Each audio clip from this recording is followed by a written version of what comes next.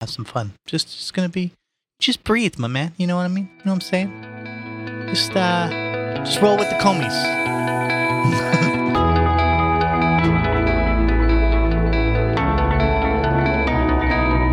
Hello, everyone, and welcome to another episode of Literally Literary. Cool looking tree. With us, as always, is Mr. Chanval. I am Joey Bonnier. And here he is. He's got a space pen. Sean O'Brien. I don't need to write anything. This might be a little bit of a crossover episode. So welcome to Literally Literary, as always. My little snowflakes. Yeah. Or Politinkerates or Tinks, depending on what it is. I don't know. I have a lot of political stuff that we can read, so this could actually act as sort of a prelude to our Politinkering episode that we do every Saturday. And you can listen in to yesterday if you want, or head over to Politinkering and listen to that. And if you're listening to Politinkering, you can head over to this. Yeah. I don't know how that works. I guess maybe I'll announce it the next one. Time travel. It'll be fun. Also, if you get a chance, you can rate us on iTunes, give us a little review, write a comment, and head over to fogcast.com. You can donate to our Patreon. Every little bit helps. Thank you all so much. I love you guys. How are you guys doing? Let's get to the fun stuff where we talk to each other. I'm good. Let's catch up. I haven't seen you guys in a while. It's been a while. Yeah. It's good to see you. What have you been up to? Actually, this is no different than normal. You've just been gone. That's true. It's been a week since we've seen each other. That's true. That's a good point. We didn't go through any life transformative moments in our life. I did not enter the vortex and exit a changed man. I've been to the Grand Canyon and Sedona before. I've never been to Williams though. So Kelly booked a thing at Williams, a little house, the oldest hotel in Williams, which is pretty cool. The oldest hotel in Arizona, actually, is what I was going to meet. It's like an old Victorian house. It's a creepy town, man. It's like a legit old West town. It's weird. There's all these little plaques on the walls, like signifying. Like still running, or like ghost town? Well, no. Well, that's the fucking weird thing about it. I mean, it is still running, but everything that was built up was like old Wild West fucking saloons with like courthouses on top, and like legit, crazy Wild West stuff. So Williams is cool, and that's where the Grand Canyon Railroad takes off and goes up to Grand Canyon. So, but we didn't take it. We were going to do the train, but I'm like, I don't want to fucking deal with this. I was just watching this documentary on the Grand Canyon, and it was a creationist documentary. So they were trying to prove how the Grand Canyon was formed in I think it was 12,000 years or something. But the idea that each of the layers that you see is from a great flood that happened very, very quickly. So the scientists say that those layers are built up over billions of years, but these guys are saying, no, look at what water can do. It's either a little bit of water very slowly or a lot of water at once. And it was interesting. I've seen something like that as well. But yeah, so we drove to there, then we drove to the Grand Canyon, then we drove down to Sedona, and we stayed there for 2 days and drove back yesterday. So we got back last night. So it was fun, though. It was chill. We checked out of politics completely. I think we listened to The Daily on the way there, which is 20 minutes long, and then we listened to a bunch of just albums. You didn't listen to any Politinkering? We didn't listen to any Politinkering or Wild Wild West World or any of that stuff. I apologize. Yeah, sorry about that. No, we didn't listen to that. Not even some TBC? No. More garbage. I'm not going to torture my poor girlfriend with our shows. You should just listen to me real quick. Yep. You should listen to what I say. Since I'm in the car with you, you should just listen to me talking. Not actually me, but she probably listens to you 24 hours a day, so. Yeah, she does. It can't be. She can't have 200% O'Brien. I don't know how she puts up with it. Anyway, I have books. I have some political and law books. I have Barron's Law Dictionary. It should be a hoot. Is that Barron Trump? You wrote a book already? I also have the Constitution of the United States of America. Barron's Law. How dare you? I don't know if our current president has read this, but he has vowed to uphold it, so it's fine. Oh, little dig! Sorry, kids. Damn. I have Thucydides' History of the Peloponnesian War, which we have read before, but I kept it. I love that book. I also have a new Aristotle reader. So basically just a bunch of Aristotle. I hate that button so much. Hey, Derek, if you're listening, you're a cool guy. You're okay. It's fine. I have Marcuse's Eros and Civilization. Fired. I have Thus Spake Zarathustra by Friedrich Nietzsche. I have Cicero's selected political speeches.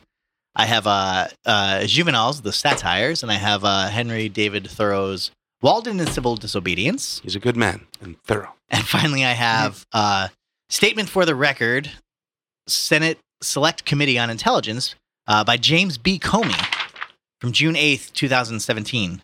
I have here in my hot little hands. Sorry, that's the Rush Limbaugh. I haven't read any of these. That's a lie. I've read Thus Speaks Zarathustra. Yeah, and I've read the Constitution. You've read the Constitution. Yeah. I haven't read the whole thing. How could you not? Because I'm not the president. But aren't you forced to? Maybe it was just an Illinois thing, but we were all forced to memorize or at least read the Constitution step by step in class, and then we all had to take a statewide test on it. No shit, that would have been. That's smart. Yeah, that makes sense. That's where the land of Lincoln over there. The Constitution test. New Jersey we're New Jersey because New Jersey we like to encourage. We got rules, but we learn about the Fifth Amendment. we like to plead the Fifth all the time, so we learn about that one. If it's not written on a sign on the beach, I don't care. We like to encourage making our own rules here and there. So it's I think the Constitution would limit the kind of creative spirit of the more like guidelines. Jersey strong. Yeah, Jersey strong. I don't think the entrepreneurial spirit should translate over to legality or legislation. Who knew that rules were important? I don't know. Nobody told me. It's that New York conversation. That's what it is. We don't know how to talk like it. That was my Queens, by the way. That was not my New Jersey. Oh, Jesus. So anyway, anything jumping out at you boys? Considering you also have copies of something, you guys have copies of the same thing. Yeah, I think this is. I feel like it's a setup. The game is rigged. You're welcome. You can. I mean, we are on air, quote air, and I can read anything you desire. So I will gladly read anything you desire. Of course, I desire macaroni pictures. I desire macaroni pictures. Hi, South Parketeers. Thanks for listening in. Yeah, of course we're reading the fucking Comey statement. Okay, cool. Let's do it. Get to it. Jesus Christ. So I haven't read this. Take out my spectacles here and join you. Sean is in fact opening up a pair of glasses. They are golden and kind of tiny brimmed to the degree that it's kind of adorable, actually, if I can be honest. It's not adorable. It's okay. I'll give you. It's like a 5. It's super adorable. I'm always super adorable. It's plus 5 adorable. I hate saying super. I only say super sort of sarcastically, but it's recently been kind of inching into my lexicon more intensely, and it's really uncomfortable for me. You got to be careful with that. That's how totes worked its way totes into my. Fine. I'm all right with totes. My common vernacular. Yeah, but totes is fine. And so when super first became sort of popular, I tried it out for a week, and I'm like, this is uncomfortable for me. I didn't like it. Thanks for asking. It didn't feel good in my mouth, so I spit it out, and I haven't used it as a modifier since. I got a lot of shit for trying out Cool Beans for a while. That's okay. Yeah, that was according to my peer group at the time. Yeah, it was definitely not okay. Not okay. I want to try to. So Groovy, I'm rocking. Right On's there. I want to try to bring. I've been back, Right On for a while. I've been Right On for a while too. I want to say Far Out more, but there just aren't enough things that are far out. Can't do that one. Why not? That's from the 60s or something. So is Groovy. So is Right On. I mean, Groovy is not really that cool either. You should not be doing Groovy. Well, I do it specifically to be like a dad joke. I think it's funny, but Far Out is kind of cool. You should only talk about Groovy when you're talking about records. I don't wait. What? Don't make dad jokes. I only make dad jokes. No. It's pretty true. I'm incapable of making a legitimate joke. It's only just stupid puns and shit like that. Or 20 layers that you need a fucking decoder ring to get through. Which is the dad joke. Because it's only funny to dads. Right, but that's one layer of it. Then you start digging into your decoder ring. Fair enough. Yeah. I think that's okay. Jesus Christ. Okay, so I guess we'll read the Comey letter. Yeah. June 8th, 2017. Comey chameleon. Chairman Burr, Ranking Member Warner, members of the committee. Thank you for inviting me to appear before you today. I was asked to testify today to describe for you my interactions with President-elect and President Trump on subjects. Glasses and headphones are not a good combination. Agreed. That I understand are of interest to you. I have not included every detail from my conversations with the president, but it is 7 pages long, so I probably added a lot. Yeah. That's not in there. Sick. I'm going to add sick to that. Sick burn? Not sick. That was wrong. Anyway, whatever. Fuck it. But to the best of my recollection, I have tried to include information that may be relevant to the committee. So this is about 7 pages long. Settle in, kids. All right. I didn't fucking write it. I was settling in. Not told. That's how I settle in.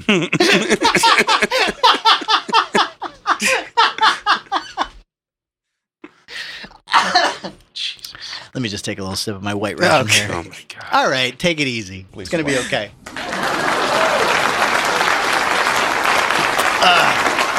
This is a bummer, man. That was good. It was like 2 seconds. That's all we needed. This is a bummer, man.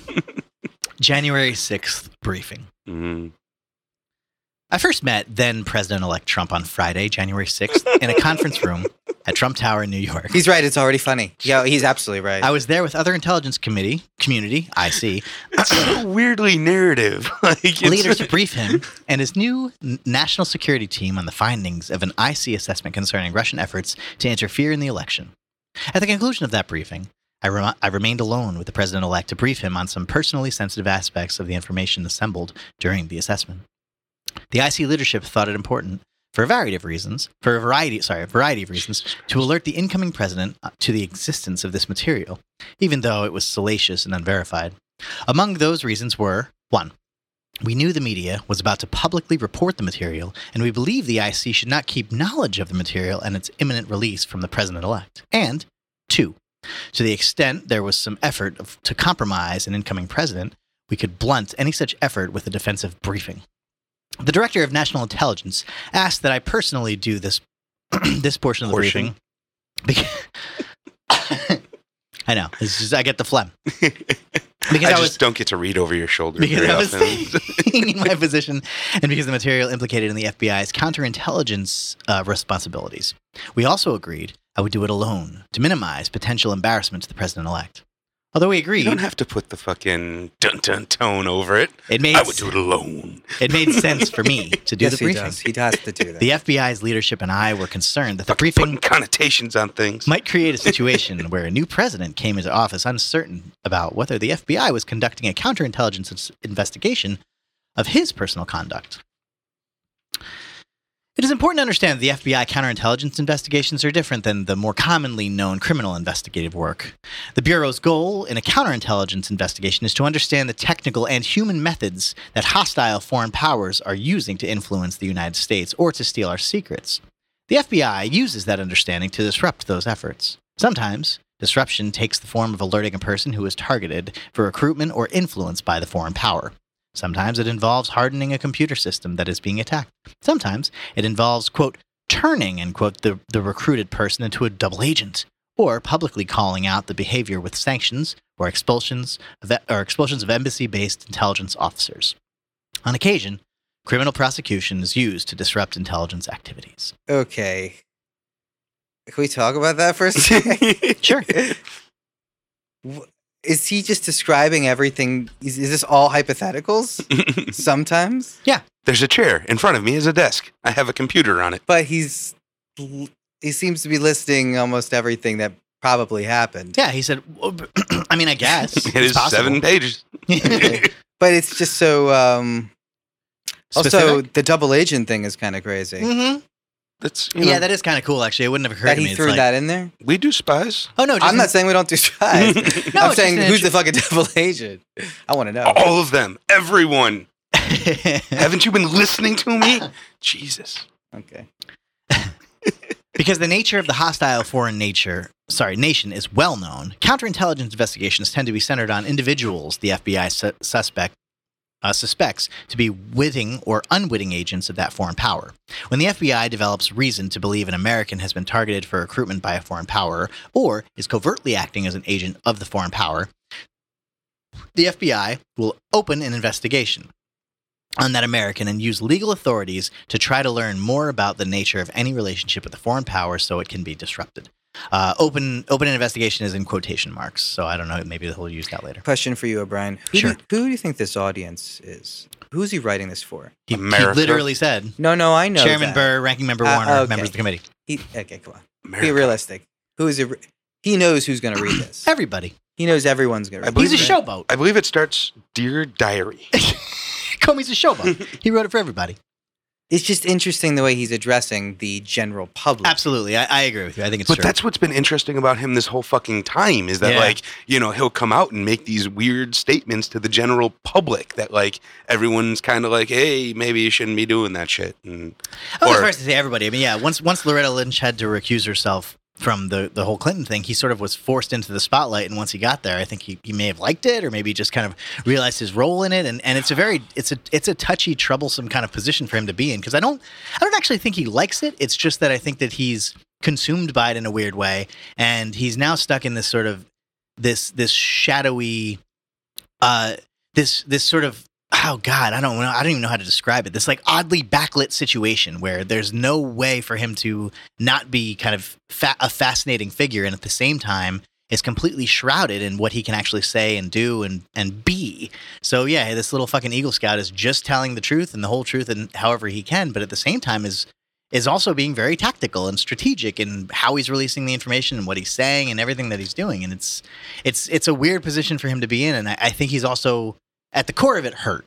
I think in the end, he's probably very hurt and wrote this from a position of just, you know what, let me just fucking get this out in a confessional nature for everybody to see, for everyone to hear. And this is what I can say. And as far as free speech is concerned, this is what I'm going to try to do. Sean's giving me a face. I don't know what his face means. Yeah, I'm just means, not sure how much of this I want to get into here and how much we want to talk about on Politinkering, because that's a lot of cans you just opened. So I didn't mean to release all the worms. I shall pass you my space pen and a piece of paper, and we can continue. And we can also just do a crossover episode if you desire. Why am I writing things? I don't know. If you want to get into stuff, I can keep reading, and you can. Oh no, yeah, keep reading. Tune in yesterday to Politinkering, and you'll hear my rants on why O'Brien's dumb. I disagree.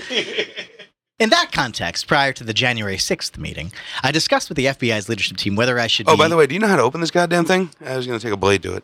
So Sean is now holding up a wax-topped Hudson Whiskey Rye, which I bought for him today. Yeah. Triple cask rye. I was expecting a what is that, like a Knob Creek or something? What are the other ones that normally have Bullet the rye. wax? Yeah. Bullet Rye. But usually when they have the wax top, there's like a little pull tab in there somewhere. No, that's legit wax top. They dipped it in wax and let it. Yeah, so, you should take a knife. Yeah, absolutely. All right. Try not to cut Yuri here. Sean is using a box cutter. Don't imagine him using like a hunting knife. I have an actual real knife. You want like a cool hunting knife?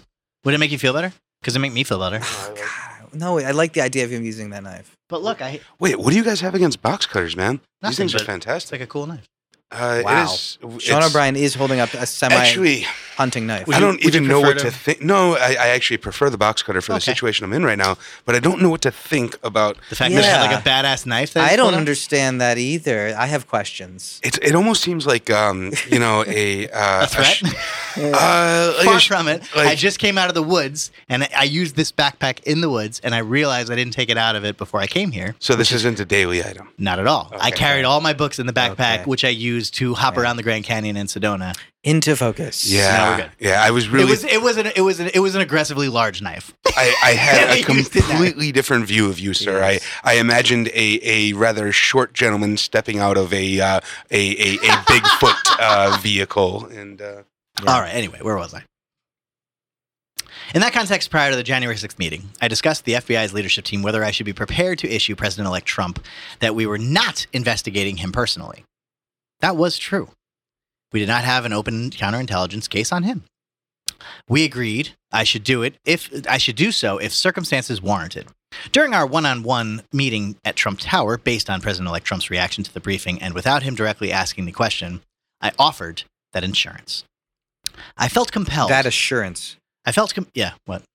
Oh, isn't that what I said? I thought you said insurance. I did too. It's okay. It doesn't matter. I'm sorry. Yeah. I shouldn't be correcting you. Similar. No, if it sounded like I said insurance, then no. Assurance. I offered that assurance. I assure you, you're a douchebag. I felt compelled to document my first conversation with the president-elect in a memo. To ensure accuracy, I began to type it on a laptop in an FBI vehicle outside Trump Tower the moment I walked out of the meeting. Creating written records immediately after one-on-one conversations with Mr. Trump was my practice from that point forward. This had not been my practice in the past.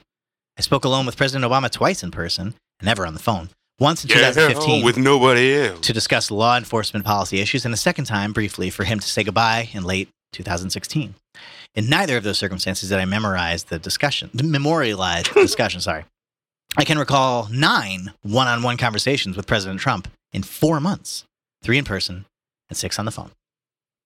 January 27th, that's my sister's birthday.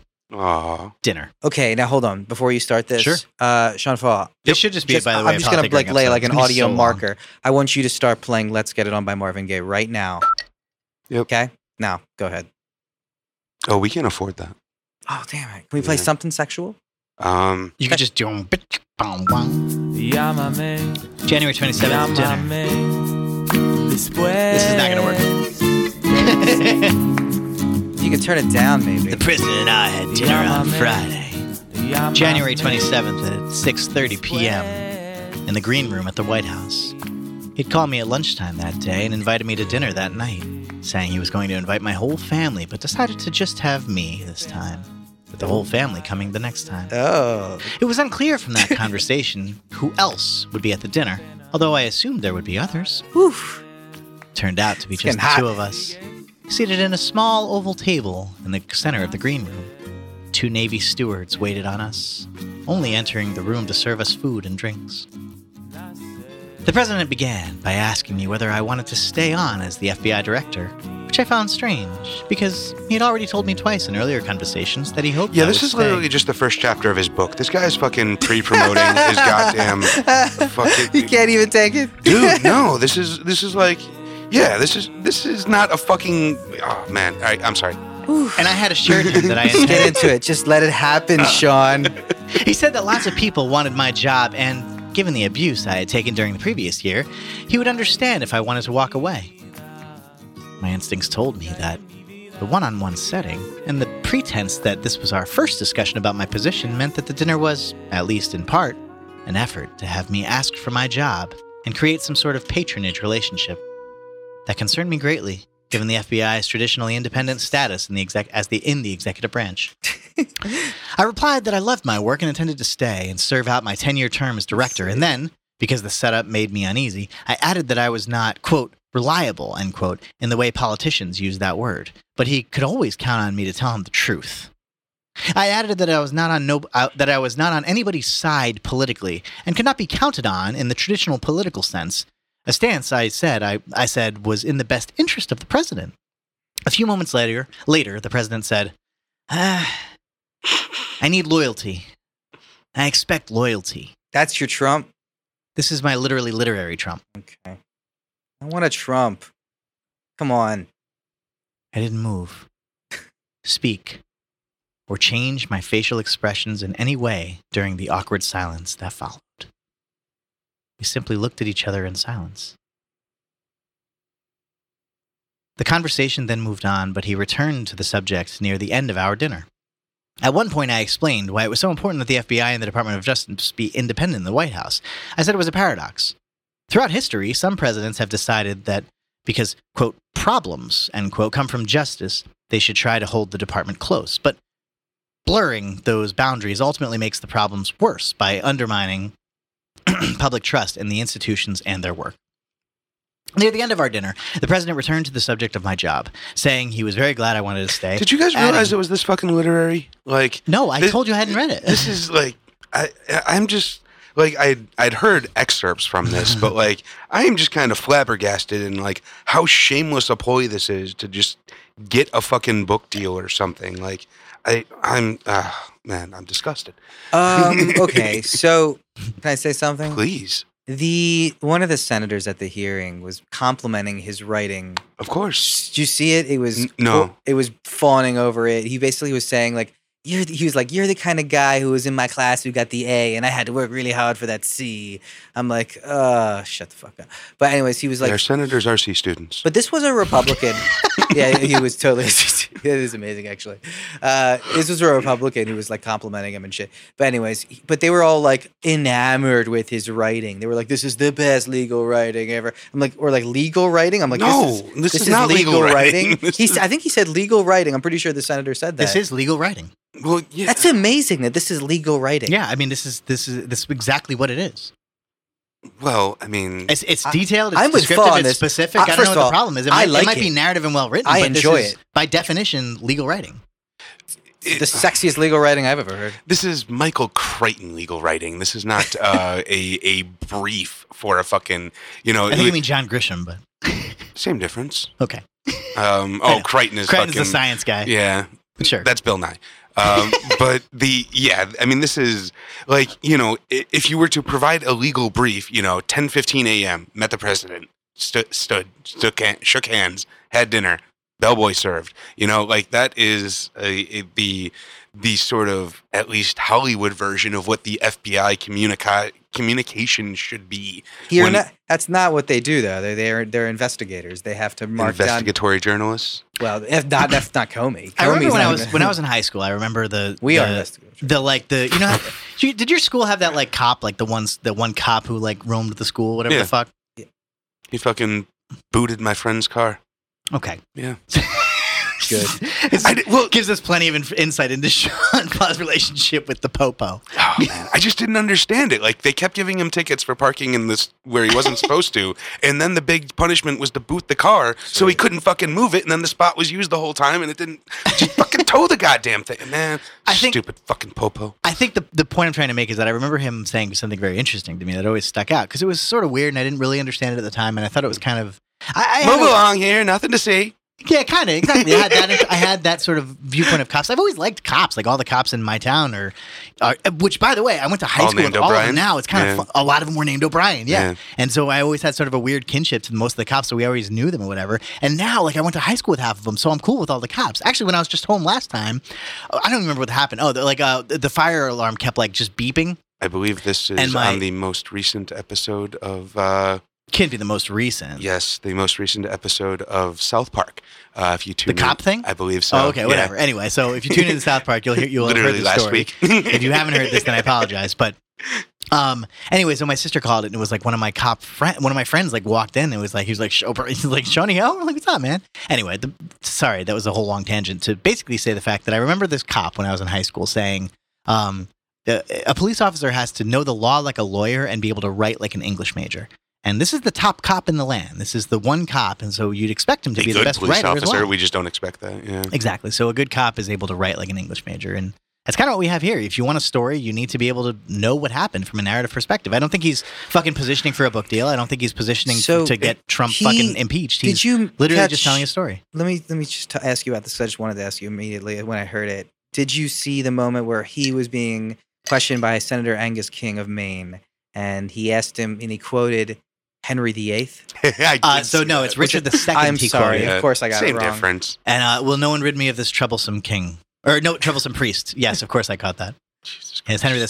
Talking about the Archbishop of Canterbury, Thomas à Becket, in 1117 or something, 1170, something like that. Yeah. When I heard that, I thought, wow, that might have sold O'Brien completely on both of those people. He's in love. That's what Kelly said too. I was just like, she's like, did you know that? I'm like, no, but well, no, it sounded very familiar, but I couldn't have placed Henry II to I don't believe to Richard Becket to God damn it, Thomas à Becket. You got out O'Brien by a fucking senator. Embarrassing. And Comey. Yeah. May I continue? We're on page 3. This is 7 pages, goddamn long. Fucking Sean, you're gonna have to breathe. Just gonna have to breathe. I think he's okay. Or we could just make this politinkering episode, and you're able to say whatever you want. Just quickly, I think the issue I have here with the use of the language that he is implying is that it gives. I don't like the idea that law enforcement has necessarily a story. I like the idea that law enforcement is gathering facts, and I think this is kind of the argument that we always have about our news gathering, in that you like your facts dry, and I like my facts a little bit more satirical, I guess. Whereas when I'm actually dealing with the public officials, I want them to be fucking dry and fucking just telling me, the facts, man. Which, once again, however, I will reiterate that that's perfectly fine. But he's no longer a cop. He's a private citizen giving his testimony. Yeah, I get it. I don't want a book. I'm going to be honest. I want a movie. I won't even give you that one. I think you've taken it, sir. Sorry, guys. Hold on. Let me take the tangent. You want a movie? I want a movie. Yeah. And you guys are movie guys. For one, who should play James Comey? James Comey. He wants to. This is the greatest television show I've ever seen in my life. An HBO movie would be the worst. Would be the most annoying thing I've ever seen, because it'd be 2 hours. I'll be like, nope, I didn't. This isn't that. This is like. I think Al Pacino was doing another a picture person. of the Grand Canyon. Did you guys see Brad Pitt in that weird Netflix movie where he's like a general in the Iraq War? No. Based on the look that they give him in that, I think he could pull off Comey. That'd be cool. Okay. Okay, he's not really tall. He's sitting behind a fucking desk all day. I'll call my guy at CIA and see if we can get him to Brad. Nice. So we can get it over to Brad. Brad's already in the CIA. I'm sure they're already connected. It's fine. All right, here we go. He'll talk to Clooney. They'll all figure it out. The conversation, blah, blah, blah, blah. Okay. Near the end of our dinner, the president turned to the subject of my job, saying he was very glad I wanted to stay, adding that he had heard great things. Page 4. He'd heard great things about me from Jim Mattis, Jeff Sessions, and many others. He then said, quote, I need loyalty, end quote. I replied, you will always get honesty from me. He paused and then said, that's what I want, honest loyalty. I paused and then said, quote, you will get that from me, end quote. As I wrote in the memo I created immediately after the dinner, it is possible we understood the phrase, quote, honest loyalty differently. But I decided it wouldn't be productive to push it further. The term honest loyalty had helped end a very awkward conversation, and my explanations had been made clear what he my explanations had made clear what he should expect. During the dinner, the president returned to the salacious material I had briefed him about on January 6th, and as he had done previously. What was the salacious material? The P-tape. Okay. Or the hookers. Oh yeah, that's the same thing. It's the same thing. I think he. Okay, that's it. Might not. It's all part of the same dossier. Yeah. I think he. Okay. There are individual incidents. Right. To read. Well, Russia's got the best hookers in the world, according to Valley Poots. Since we're not a news show, basically the salacious dossier, to remind you guys, was that Trump asked to stay in the presidential suite and hired some Russian hookers to pee on the bed that Obama and his wife were to sleep in. Anyway. That's the rumor. Right. That is unsubstantiated. Unconfirmed, unsubstantiated, according to fucking nobody bullshit allegations. We have no idea. Yeah. But that's what it was. So, I don't know. But he did. Yeah. Which was actually funny. Kelly kind of yelled at me this morning because I was like, we'll try. Because I forget what it was, but I was like, I don't know, whatever. I said like P-tape, something like that. And Kelly said, do you think there is P-tape? I'm like, I don't know, man. Trump's a germaphobe. And she's like, that doesn't matter. And I'm like, oh, fuck, you're right. And she's like, you thought it was like golden shower thing, didn't you? And I'm like, no, that's what happened in my brain. Yes, that's true. It's like something got sort of like, crossed there. She's like, God damn it. People forget facts so quickly, so easily. So. Google Miss Hungary. That's all I'm going to say. Okay. Google it. You can check it out. Supposedly he prepositioned Miss Hungary in Russia. She talks about it. That doesn't sound anything out of the ordinary. No, doesn't at all. I mean, that's why the man owned a fucking pageant. No, she was a hooker, I think, at the time or something. Is it just a woman eating? Like that. Lady of the night, please. Sorry. He said he was considering ordering. Okay, so he had done previously expressing discussion of the allegations and strongly denied them. The P-tape again. He said he was considering ordering me to investigate the alleged incident to prove it didn't happen. I replied that he should give that careful thought because it might create a narrative that we were investigating him personally, which we weren't, and because it was very difficult to prove a negative. He said he would think about it and asked me to think about it. As was my practice for conversations with President Trump, I wrote a detailed memo about the dinner immediately afterwards and shared it with my senior leadership team of the FBI. February 14th, Oval Office meeting. Here we go, guys. The climax. On February 14th, I went to the Oval Office for a scheduled counterterrorism briefing of the president. He sat behind the desk, and a group of us sat in a semicircle of about 6 chairs facing him on the other side of the desk. The vice president, deputy director of the CIA, director of the National Counterterrorism Center, secretary of Homeland Security, and attorney general, and I were in the semicircle of chairs. I was directly facing the president, sitting between the deputy CIA director and the director of NCTC. There were quite a few others in the room, sitting behind us on the couches and chairs. The president signaled the end of the briefing by thanking the group and telling them all he wanted to speak to me alone. I stayed in my chair. As the participants started to leave the Oval Office, the attorney general lingered by my chair, but the president thanked him and said he wanted to speak only with me. The last person to leave was Jared Kushner, who also stood by my chair and exchanged pleasantries with me. The president then excused him, saying he wanted to speak with me. Then he told me. Yeah. The president then sat forward and said, "Knock, knock." I'm sorry, that's not it. Sorry. Hold on, I have to take back my salacious material. I don't think that woman was a hooker at all, so that was wrong. Oh, really? What happened? Did you just say some bullshit? Yeah. No, I think that everything I said was mostly correct, except for she wasn't a hooker. She was just an actual person. Well, like I said, lady of the night. So that's all. He's got a penchant for pretty women. Jesus Christ. Well, here we go, guys. Using money. Here we go, kids. The president then excused him, i.e. Jared Kushner, saying he wanted to speak with me. When the door by the grandfather clock closed and we were alone, the president began by saying, I want to talk about Mike Flynn. Flynn had resigned the previous day. The president began by saying Flynn hadn't done anything wrong in speaking with the Russians, but he had to let him go because he had misled the vice president. He added that he had other concerns about Flynn, which he did not then specify. The president then made a long series of comments about the problems with the leaks of classified information, a concern I shared and still share.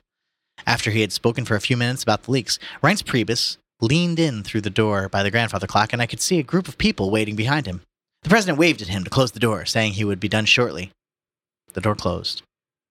The president then returned to the topic of Mike Flynn, saying, he's a good guy, and he's been through a lot.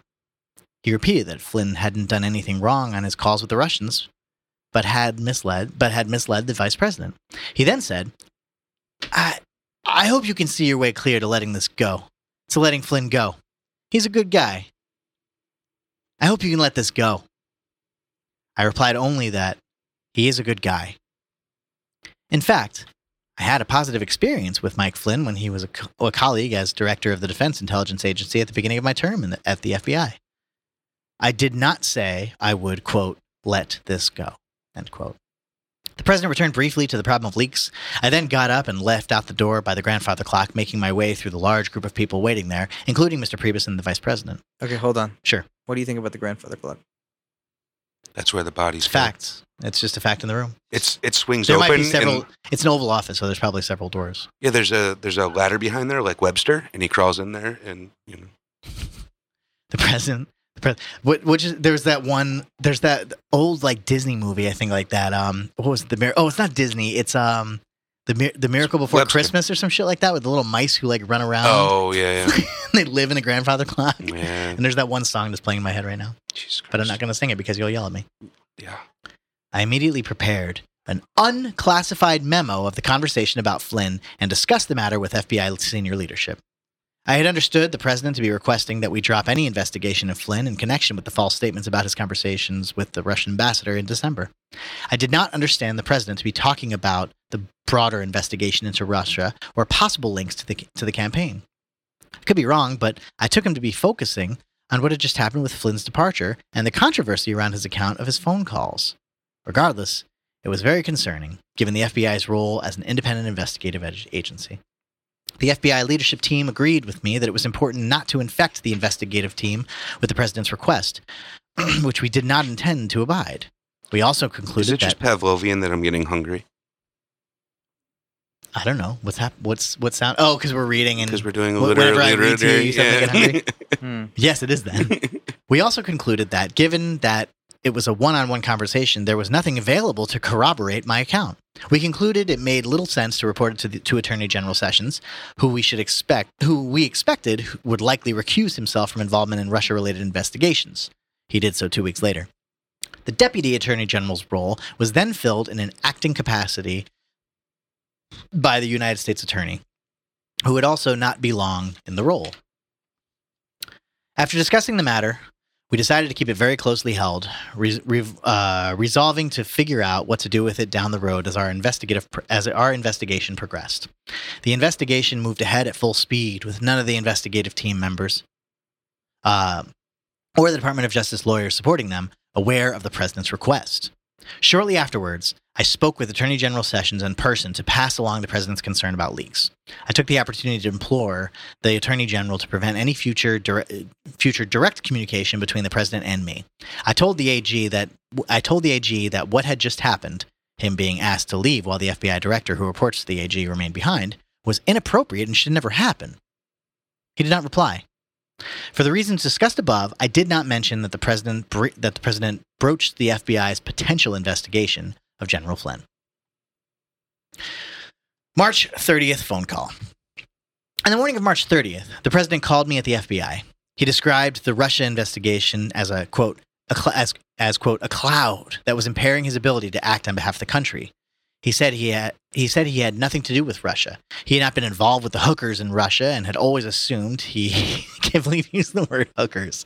I know. Well, would you prefer ladies of the night? Whores? Do you know where that term came from, by the way? Hookers? Ladies of the night or hookers? Hooker. Yeah, isn't it like the Jersey Shore?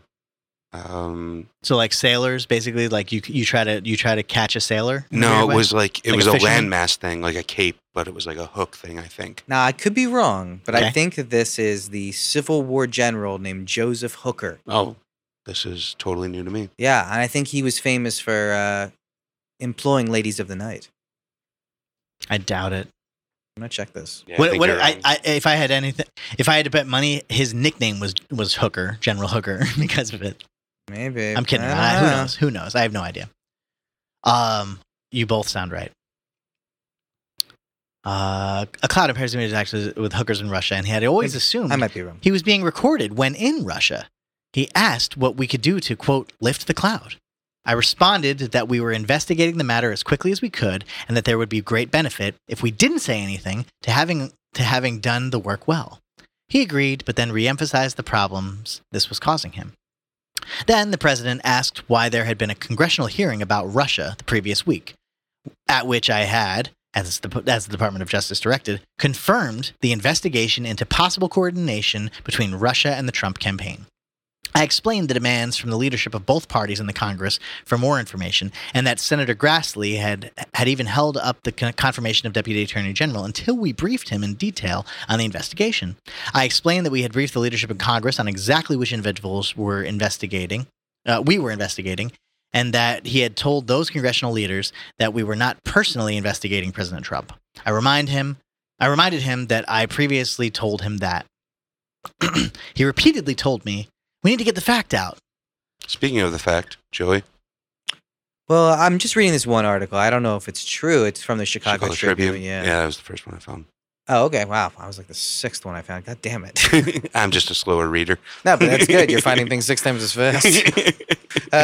Supposedly, there's very murky is what they're saying, but it predates the Civil War. And it goes on to the explanation that I was alluding to. I didn't get that far. Sorry. Oh, gotcha. New Jersey, some sort of landmass. Yeah, it is based on the. God damn it! I just published. Derived from Corler's Hook, a district in New York City. Right on. Well done, sir. Yeah. No, but right. This other dude does. Oh, I'm sure there's. Okay, this other says neither Joseph Hooker nor Corler's Hook. God damn it. Yeah, that. To be honest with you, I wanted to say. I'm sure we're both wrong. I was pretty sure you were both wrong, but I don't know, or what. It doesn't matter. I don't fucking know. I mean, this is all murky. This feels like no one fucking knows. If the Chicago Tribune says it's true, it's true. All right, whatever. So Trump wanted to say that it's not the he Daily Herald. Was under investigation. He repeatedly told me, quote, we need to get that fact out, end quote. I did not tell the president that the FBI and the Department of Justice had been reluctant to make public statements that we did not have an open case on President Trump for a number of reasons. Most importantly, because it would create a duty to correct should that change. The president went on to say that if there were some satellite associates of his who did something wrong, it would be good to find that out. But that he hadn't done anything wrong, and right? Am I good? Yeah. Okay, that they hadn't done anything wrong, and hoped I would find a way to get out that we weren't investigating him. Satellite. In an abrupt shift, he turned that conversation to the FBI Deputy Director, Andrew McCabe, saying that he hadn't brought up, quote, the McCabe thing, because I had said McCabe was honorable, although McAuliffe was close to the Clintons and had given him, I think he meant Deputy Director McCabe's wife, campaign money. Although I didn't understand why the president was bringing this up, I repeated that Mr. McCabe was an honorable person. He finished by stressing, quote, the cloud that was interfering with his ability to make deals for the country, and said he hoped I could find a way to get out that he wasn't being investigated. I told him I would see what we could do, and that we would do our investigative work well and as quickly as we could. Immediately after that conversation, I called Acting Deputy Attorney General Dana Boente AG Sessions had by then recused himself on all Russia-related matters, to report the substance of the call from the president, and I said I would await his guidance. Right. I did not hear back from him before the president called me again 2 weeks later. April 11th phone call. On the morning of April 11th, the president called me and asked what I had done about his request that I, quote, get out, that he was not personally under investigation.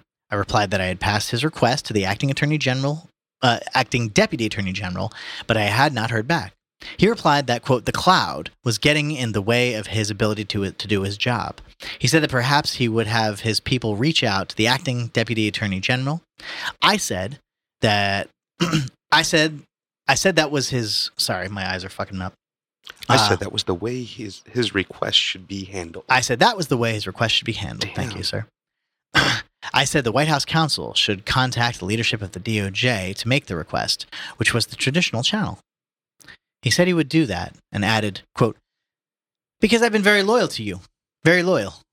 We had that thing, you know? I did not reply or ask him what he meant by that thing. I said only the way to handle it was to have the White House counsel call the acting deputy attorney general. He said that was what he would do, and the call ended. That was the last time I spoke with President Trump. Hashtag. I believe those are pound signs. Pound. Yeah. Pound. Yep. Where am I going? Sorry. Jesus Christ. Thank you for listening to another episode of Literally James Comey. Buy my book. Remember to turn over to Politinkering yesterday, and you can hear us talk more about this. And I'm pretty sure I'm actually just going to go right now. Do you guys want a break? So much. We're going to take a break. I want coffee. We're gonna take a break, but listen to our song. And, start. I'll get coffee. Head over to Politinkering. We love your face. Spend some time collectively politinkering. Can't steal catchphrases. I don't know, man. And that's why you always leave a note. I don't know, man. I don't know, man.